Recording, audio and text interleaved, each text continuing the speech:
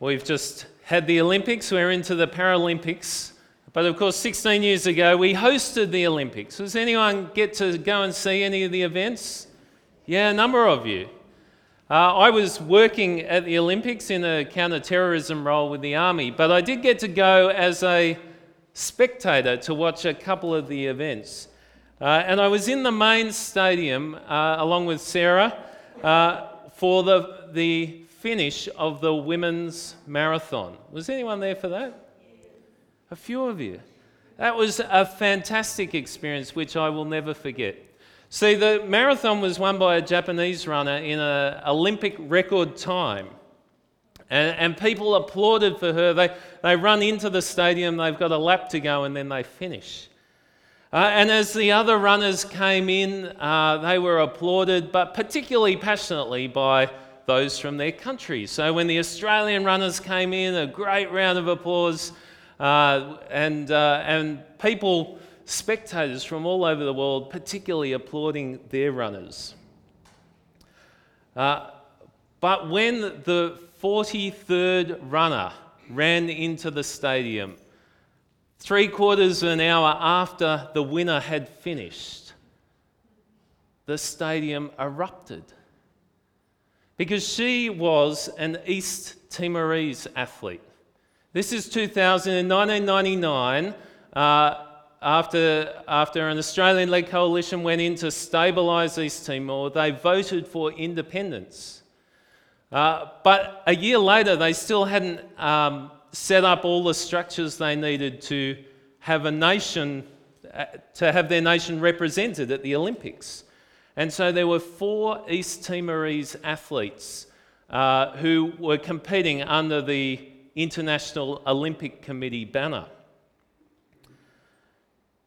Aguera Amaral, a year before, didn't own a pair of running shoes. She ran on the soft sand to protect her feet or in street shoes.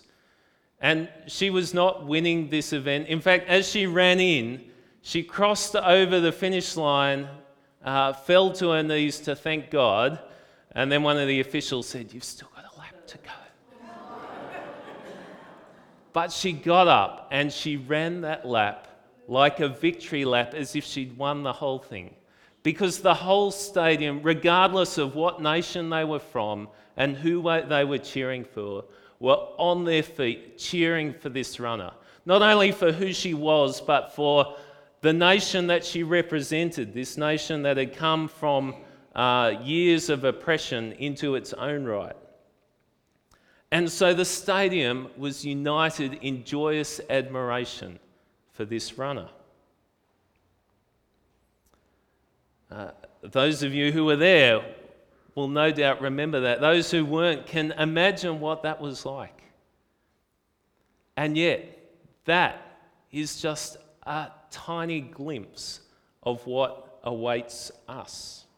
Turn with me, please, in your Bibles to Revelation chapter 7 on page 1241.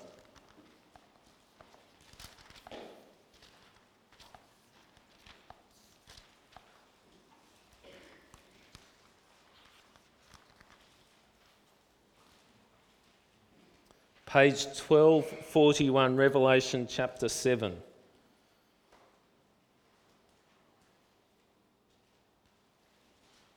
This is a picture that God gives us of what is to come in the new creation. I'm looking from verse 9.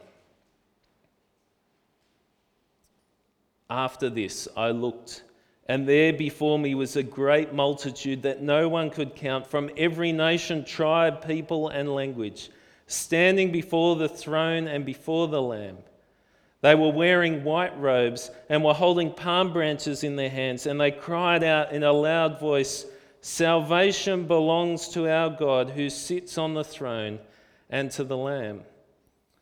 All the angels were standing around the throne and around the elders and the 4 living creatures. They fell down on their faces before the throne and worshipped God, saying, "Amen. Praise and glory and wisdom and thanks and honour and power and strength be to our God forever and ever. Amen." This is a great picture, not just a stadium full of people from all different backgrounds cheering for one athlete, but people too numerous to number, from every single nation and tribe and tongue, gathered together in blissful happiness, worshipping their God and Saviour who is there in their midst. This is not a selfish king demanding worship. This is his people in joyous celebration, in admiration of what their God and Saviour has done for them. It's that idea, in fact, in our last song that we picked up. I'll flick back. When with the ransomed in glory, his face I at last shall see, 'twill be my joy through the ages to sing of his love for me. People from every nation, tribe and tongue gathered together, marveling, wondering at God's love for us and what he has done for us in Christ our Saviour. What a great picture that is. That's what awaits us. That is the culmination of all God's purposes. That was God's goal before he even created the world, would be to gather people from every nation, tribe, tongue, gather them together in glorious praise and worship of Christ our Saviour. That's been God's goal all along. But he didn't start there. That's still to come. To understand how we'll get there, it's worth winding the clock back a bit in the history of the Bible. This has always been God's plan, since before he created the first man and the woman and placed them in the garden, that they might enjoy relationship with him. But like all of us since then, they thought they knew better. They doubted the goodness of God, and so they sinned and were cast out of the garden and suffered conflict and hostility between them and God and amongst one another. And human existence outside of the paradise has been characterised by hostility. But it was always God's plan to act to end that hostility. And having created people, he sought to bless his people. The way he chose to do this initially was through one man, and then through one family, and then through one nation. And this is the overarching theme of the whole Old Testament. God chose a man, Abram, called him to leave his wider family and to take him to a land that God would show him. And as all my scripture kids know, God made 3 promises to Abram. He promised him that he would give him land. He promised that he would give him a family, a great family that would become a nation. And he promised that he would bless him. He says, I will bless those who bless you, and whoever curses you I will curse, and all peoples on earth will be blessed through you. God's purpose was to take Abram, who he renames Abraham, which means father of many, to demonstrate his promise to him, to take Abraham and through him bring blessing to all peoples on the earth.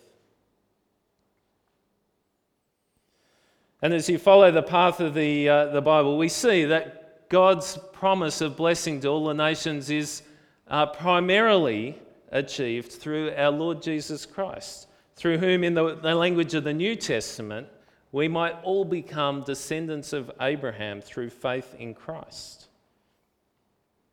But before we got to that point, God chose Abraham, but then his family and his descendants who became the people of Israel. And it was God's purpose to use Israel to bring about his good purposes. Israel had a special role to play in bringing blessing to the nations. Firstly, as an instrument of God's revelation, as God revealed himself to the people. God showed the world who he was through his interactions with Israel. And so when he chose Israel and said, I'm going to take you out of slavery in Egypt, this was to demonstrate not only to the Israelites, but to the whole world who God was. He says in Exodus chapter 6, I will take you as my own people, and I will be your God. Then you will know that I am the Lord your God who brought you out from under the yoke of the Egyptians." So God was doing that to reveal himself to the Israelites, but also to the Egyptians and the other nations. In Exodus chapter 7, "And the Egyptians will know that I am the Lord when I stretch out my hand against Egypt and bring the Israelites out of it." But not only through God's interaction with Israel, but how Israel were to live as God's people was to bring blessing to the nations and to point people to God. God said he was going to bring them out of Egypt to make them a priestly kingdom and a holy nation. They were to be a people, a nation, who model what it's like to live with God as its ruler, to exalt God in their life, in their worship, in all that they do, so that the nations might come to know and trust in him, so that people from the nations will be joined with his people.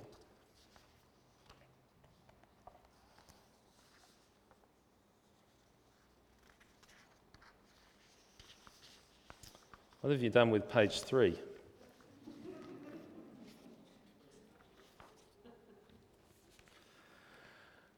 But as any of us who've read the Old Testament know, Israel didn't always do such a good job in its task to be a witness, a light to the nations. Israel faltered and failed. And in the latter half of the Old Testament, we see the prophets looking for this role that Israel was still to play that would come in the future.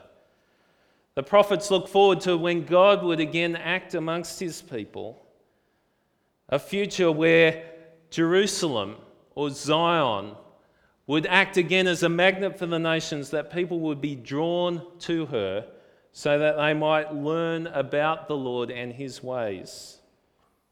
This would be something that God would initiate in the last days, the day of the Lord. Zechariah says this: "This is what the Lord Almighty says. Many peoples and the inhabitants of many cities will yet come. And the inhabitants of one city will go to another and say, 'Let us go up at once to entreat the Lord and to seek the Lord Almighty. I myself am going.' And many peoples and powerful nations will come to Jerusalem to seek the Lord Almighty and to entreat him." In parallel to this demonstration, this view of the future where God would gather the nations to him again, the prophets, and particularly Isaiah, talk about one that God would send, a suffering servant who would come and suffer on behalf of his people for their sins. And Isaiah talks about this suffering servant being the one that would bring back those of Israel God had kept and make him a light for the nations, that the Lord's salvation may reach to the ends of the earth. This suffering servant would be the one who would restore those in Israel who were faithful to God, restore them to their purpose, and to reach out as a light to the Gentiles, to the non-Jews, to those nations around, that which Israel was intended to be but had failed. And of course, we see all of this coming to bear fruit in the ministry of our Lord Jesus Christ, the suffering servant. As we read through the Gospels that describe Jesus' earthly ministry, we see that his ministry was primarily to Israel, to the Jewish people, to the lost sheep of Israel, as he called them. And although Jesus' ministry was primarily to Israel, his ministry was for the whole world.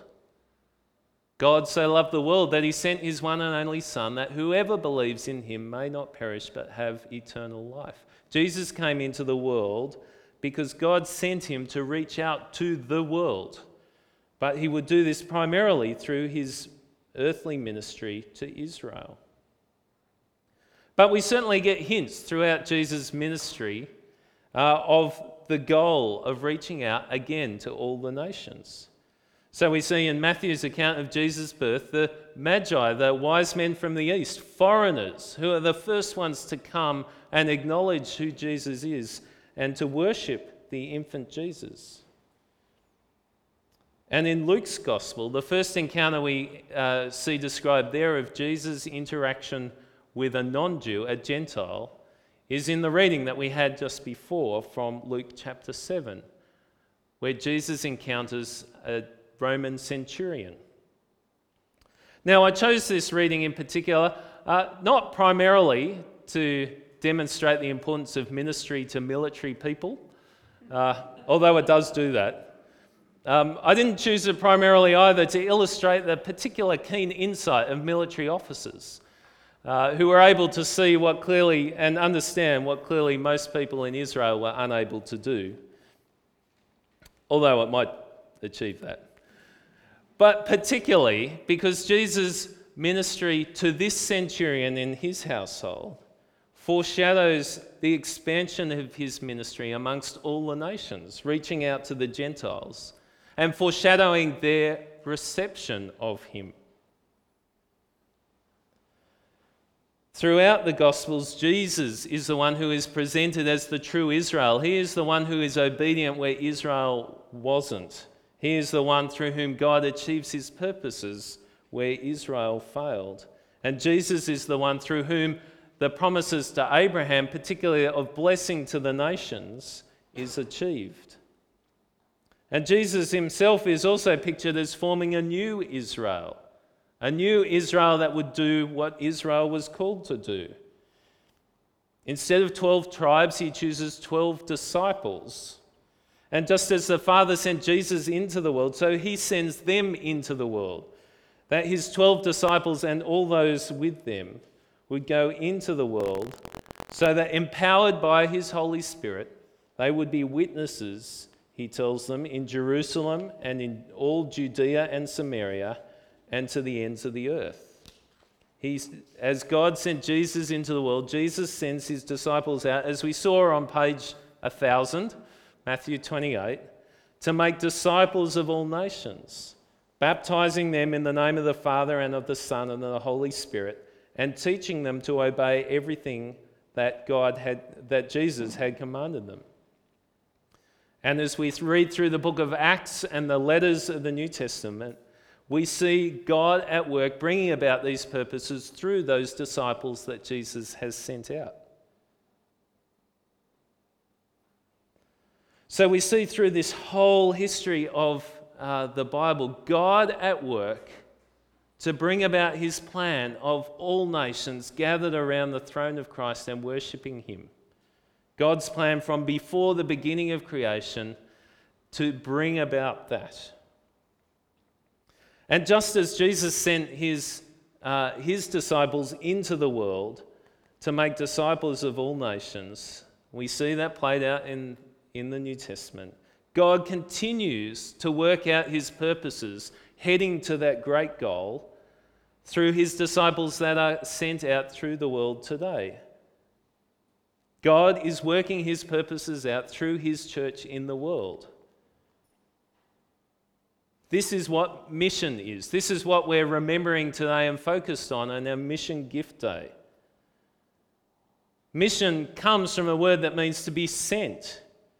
And so God is giving this mission to the church that we might be sent out to proclaim Christ, sent out so that those in rebellion against God might come to him and receive his forgiveness, might know the salvation that comes, sending people out so that God's church might be grown up in maturity.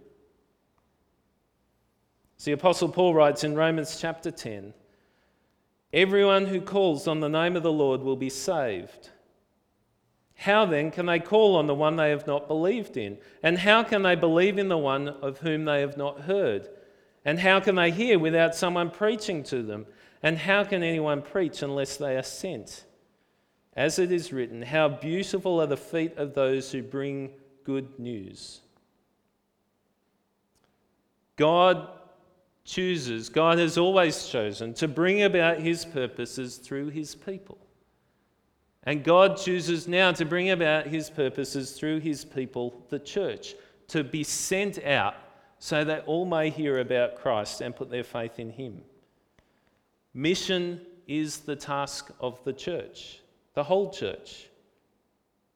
That task that was given to Israel to be set apart is now transferred and consumed by the church.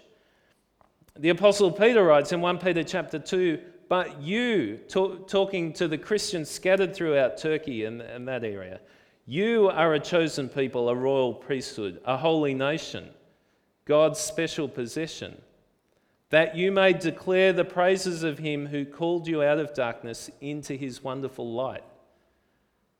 We, the church, now have that role to be set apart for God's purpose, God's special possession, that we may declare the praises of him who called us out of darkness into his wonderful light.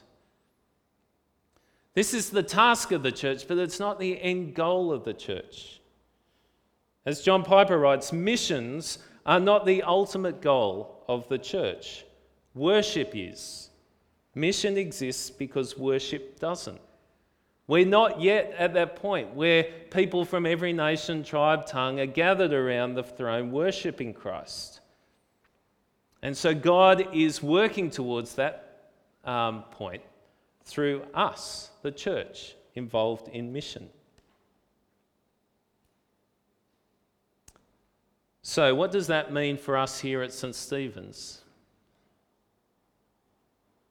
Because we are part of the Church of Christ. We are given this mission. We know God's love for us. We've received his forgiveness. We know eternal life, true life, through faith in Christ. And we trust, I believe, that salvation is found nowhere else apart from Christ, in no other name. Therefore, we have a responsibility. Mission to the whole world is not an optional extra for a church. It's not something we can choose to take on above our normal ministry. It's an essential part of who we are as a church. And so we have a responsibility here at St. Stephen's to think through, as individuals and also as a church collectively, we need to think through and work out what our place is in God's plan for world mission. What's my place and what's our place as a church in God's world mission? Now, I suspect that much of our role is to be carried out in our local area, bearing witness to Christ here in Willoughby. God has placed us as a church, placed us as individuals to come together as a church and to bear witness to him here in Willoughby and beyond, through our local area, through our relationships, through those existing relationships we have and those which we foster.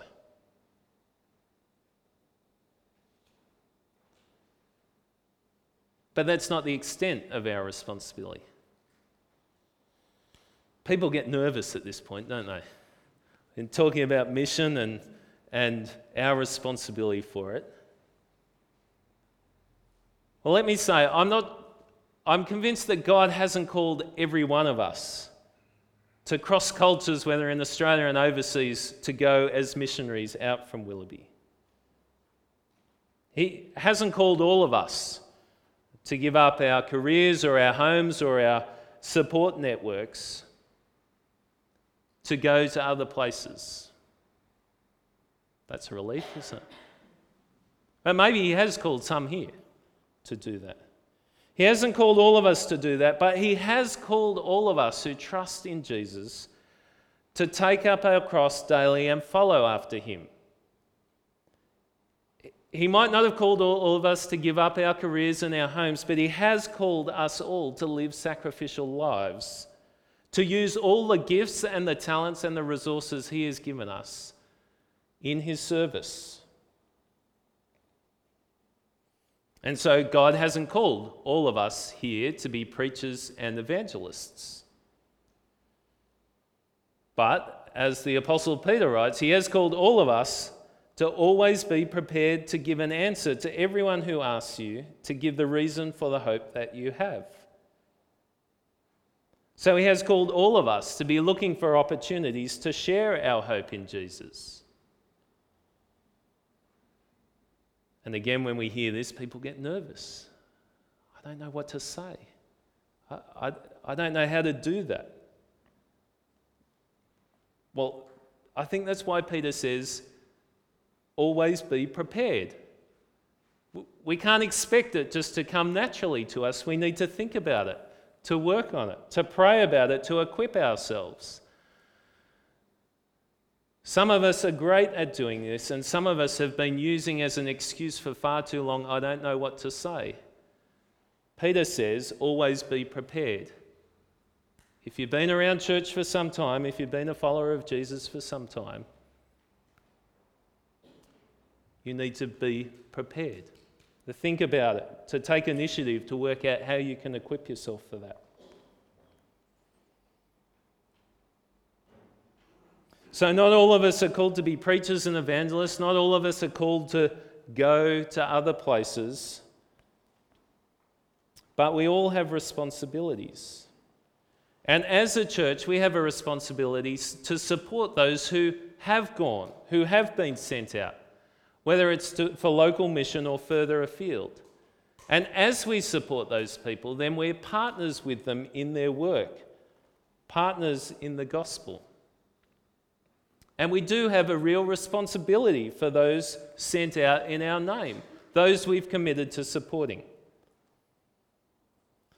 So I want us to think through now, just briefly, 3 ways in which we as a church and as individuals might be supporting those who have been sent out in our name, those who we have a responsibility for.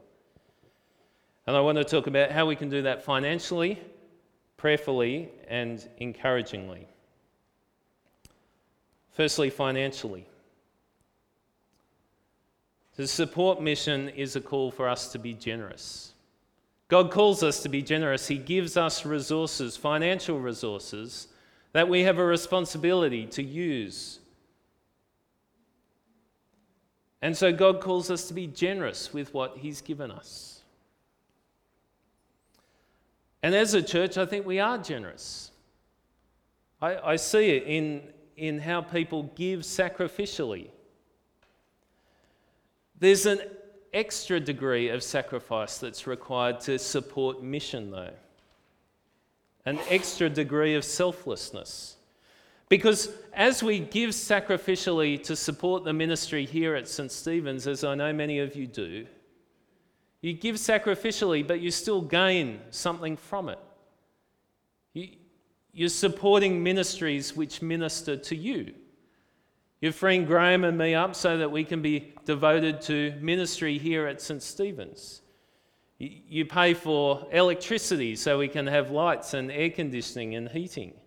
You pay for all those things. But the very thing about supporting mission is we're being generous to support a ministry that we ourselves will not benefit from. There's a cost to us of that. I'm very mindful of that when I first spoke about going into Army Reserve chaplaincy. There's a cost for you as a church for me to do Army Reserve chaplaincy. It's not great. The chaplaincy is great. The cost isn't great. What it means is that and I went to Graham and then to the wardens and parish council and said, this is something I'm interested in doing, but I don't want this to be my hobby that I go off and do. I want the church to be seen as sending me to this ministry. And it will cost the church. It'll cost half a day a week or sometimes a couple of weeks away each year where I'm not doing ministry amongst you. There is a cost for me to be freed up to do that ministry. But for many of the link missionaries we support, there's a much greater cost, a financial cost of supporting them, of covering their housing and living expenses and everything else, and the resources they need for their ministry. And it's a ministry that we don't gain any direct benefit from. So we're called to be generous. But our link missionaries sent out in our name don't want us just to be their ATM. No doubt they're grateful that they can afford somewhere to live and food on the table. But we have a greater responsibility, a greater opportunity for relationship with them. So in addition to giving generously, we have the opportunity to stand alongside them through prayer and encouragement. Probably the greatest or most influential missionary in the New Testament is the Apostle Paul, and he desperately craved the prayers of the churches who sent him out and those he had ministered to. So he writes to the Romans, "I urge you, brothers and sisters, by our Lord Jesus Christ and by the love of the Spirit, to join me in my struggle by praying to God for me. Pray that I might be kept safe from the unbelievers in Judea, and that the contribution I take to Jerusalem may be favourably received by the Lord's people there." And he writes to the Colossians, "Devote yourself to prayer, being watchful and thankful, and pray for us too, that God may open a door for our message, so that we may proclaim the mystery of Christ, for which I am in chains. Pray that I may proclaim it clearly as I should." We have the opportunity to support our missionaries by praying for them. And there's some really practical ways we can do this. All our Link missionaries provide prayer letters, updates about how their ministry is going. A lot of them you can just subscribe to and get in your email box. And that can shape your prayers. It's great to pray for them and to be thinking about them, but when they give us specific prayer points, our prayers can be more specific. And something I can find helpful too is to find things that prompt you to pray. I had a missionary come to a church I was previously at. They were from Tanzania, and they encouraged, so there are zebras apparently in Tanzania, and so their encouragement was every time you drive past a zebra crossing, pray for Tanzania or Namibia. I forget which one. But find things that prompt you to pray. When you get up in the morning and you're not quite awake and you turn the kettle on and it takes 3 minutes to boil, that's 3 minutes. Why don't you make that your habit of praying for one of our Link missionaries? Find some activity that will prompt you to pray for them. And perhaps as Connect groups, we can adopt particular Link missionaries. That as a Connect group, we're going to be responsible for writing to them and praying for them and encouraging them. So we can give, we can pray, and we can encourage through communication. Mission work can be a lonely business, often outside of a strong church community, and it's easy to forget people. We remember them when they come back for their visits, and we pray for them for 6 months after they go, and then we forget about them. So it's encouraging to them and to us if we communicate with them, write to them, email them, even Skype them, to write about the things that they've told us about beforehand, to remember their children and their children's birthdays, and to develop those relationships when they are back with us. So 3 things we can do. We can support them financially, through prayer, and through encouragement. And as we do that, as we support missions and missionaries, as we pray that more will be raised up and pray for their witness where God had placed them, and as we ourselves seek to be faithful witnesses where God has placed us, then together with them we are partners in the gospel. And in fact, not just partners with those Link missionaries, because as we do that, we're partners with God as He brings about His plan. As He brings about His plan to gather people from every nation, tribe, people and language, to see them standing before Christ's throne and enjoying the worship and honour due to Him. God gives us the privilege of partnering with Him in bringing about that. What a privilege that is. Let's pray. Sovereign Lord, the book of Revelation gives us this great scene with people of every tribe, nation and language gathered around Christ's throne. We rejoice in your love and compassion for the whole world and pray that your word would be known in every culture and among every people. Lord of the harvest, by the gifts of your Holy Spirit, you have equipped your people to serve you throughout the world. So we ask that you would send out an increasing number of missionaries to build up your church locally and take your gospel to all nations. Give us ears to hear your call and to respond appropriately to it. And Father, in obedience to the command of Jesus, we pray that you will send out labourers into the harvest field. And that as we send out these labourers to work for you, give us generous minds and wills so that we will support them financially in prayer and in encouragement. May your work be done in the power of the Holy Spirit and in the name of Jesus Christ. Amen.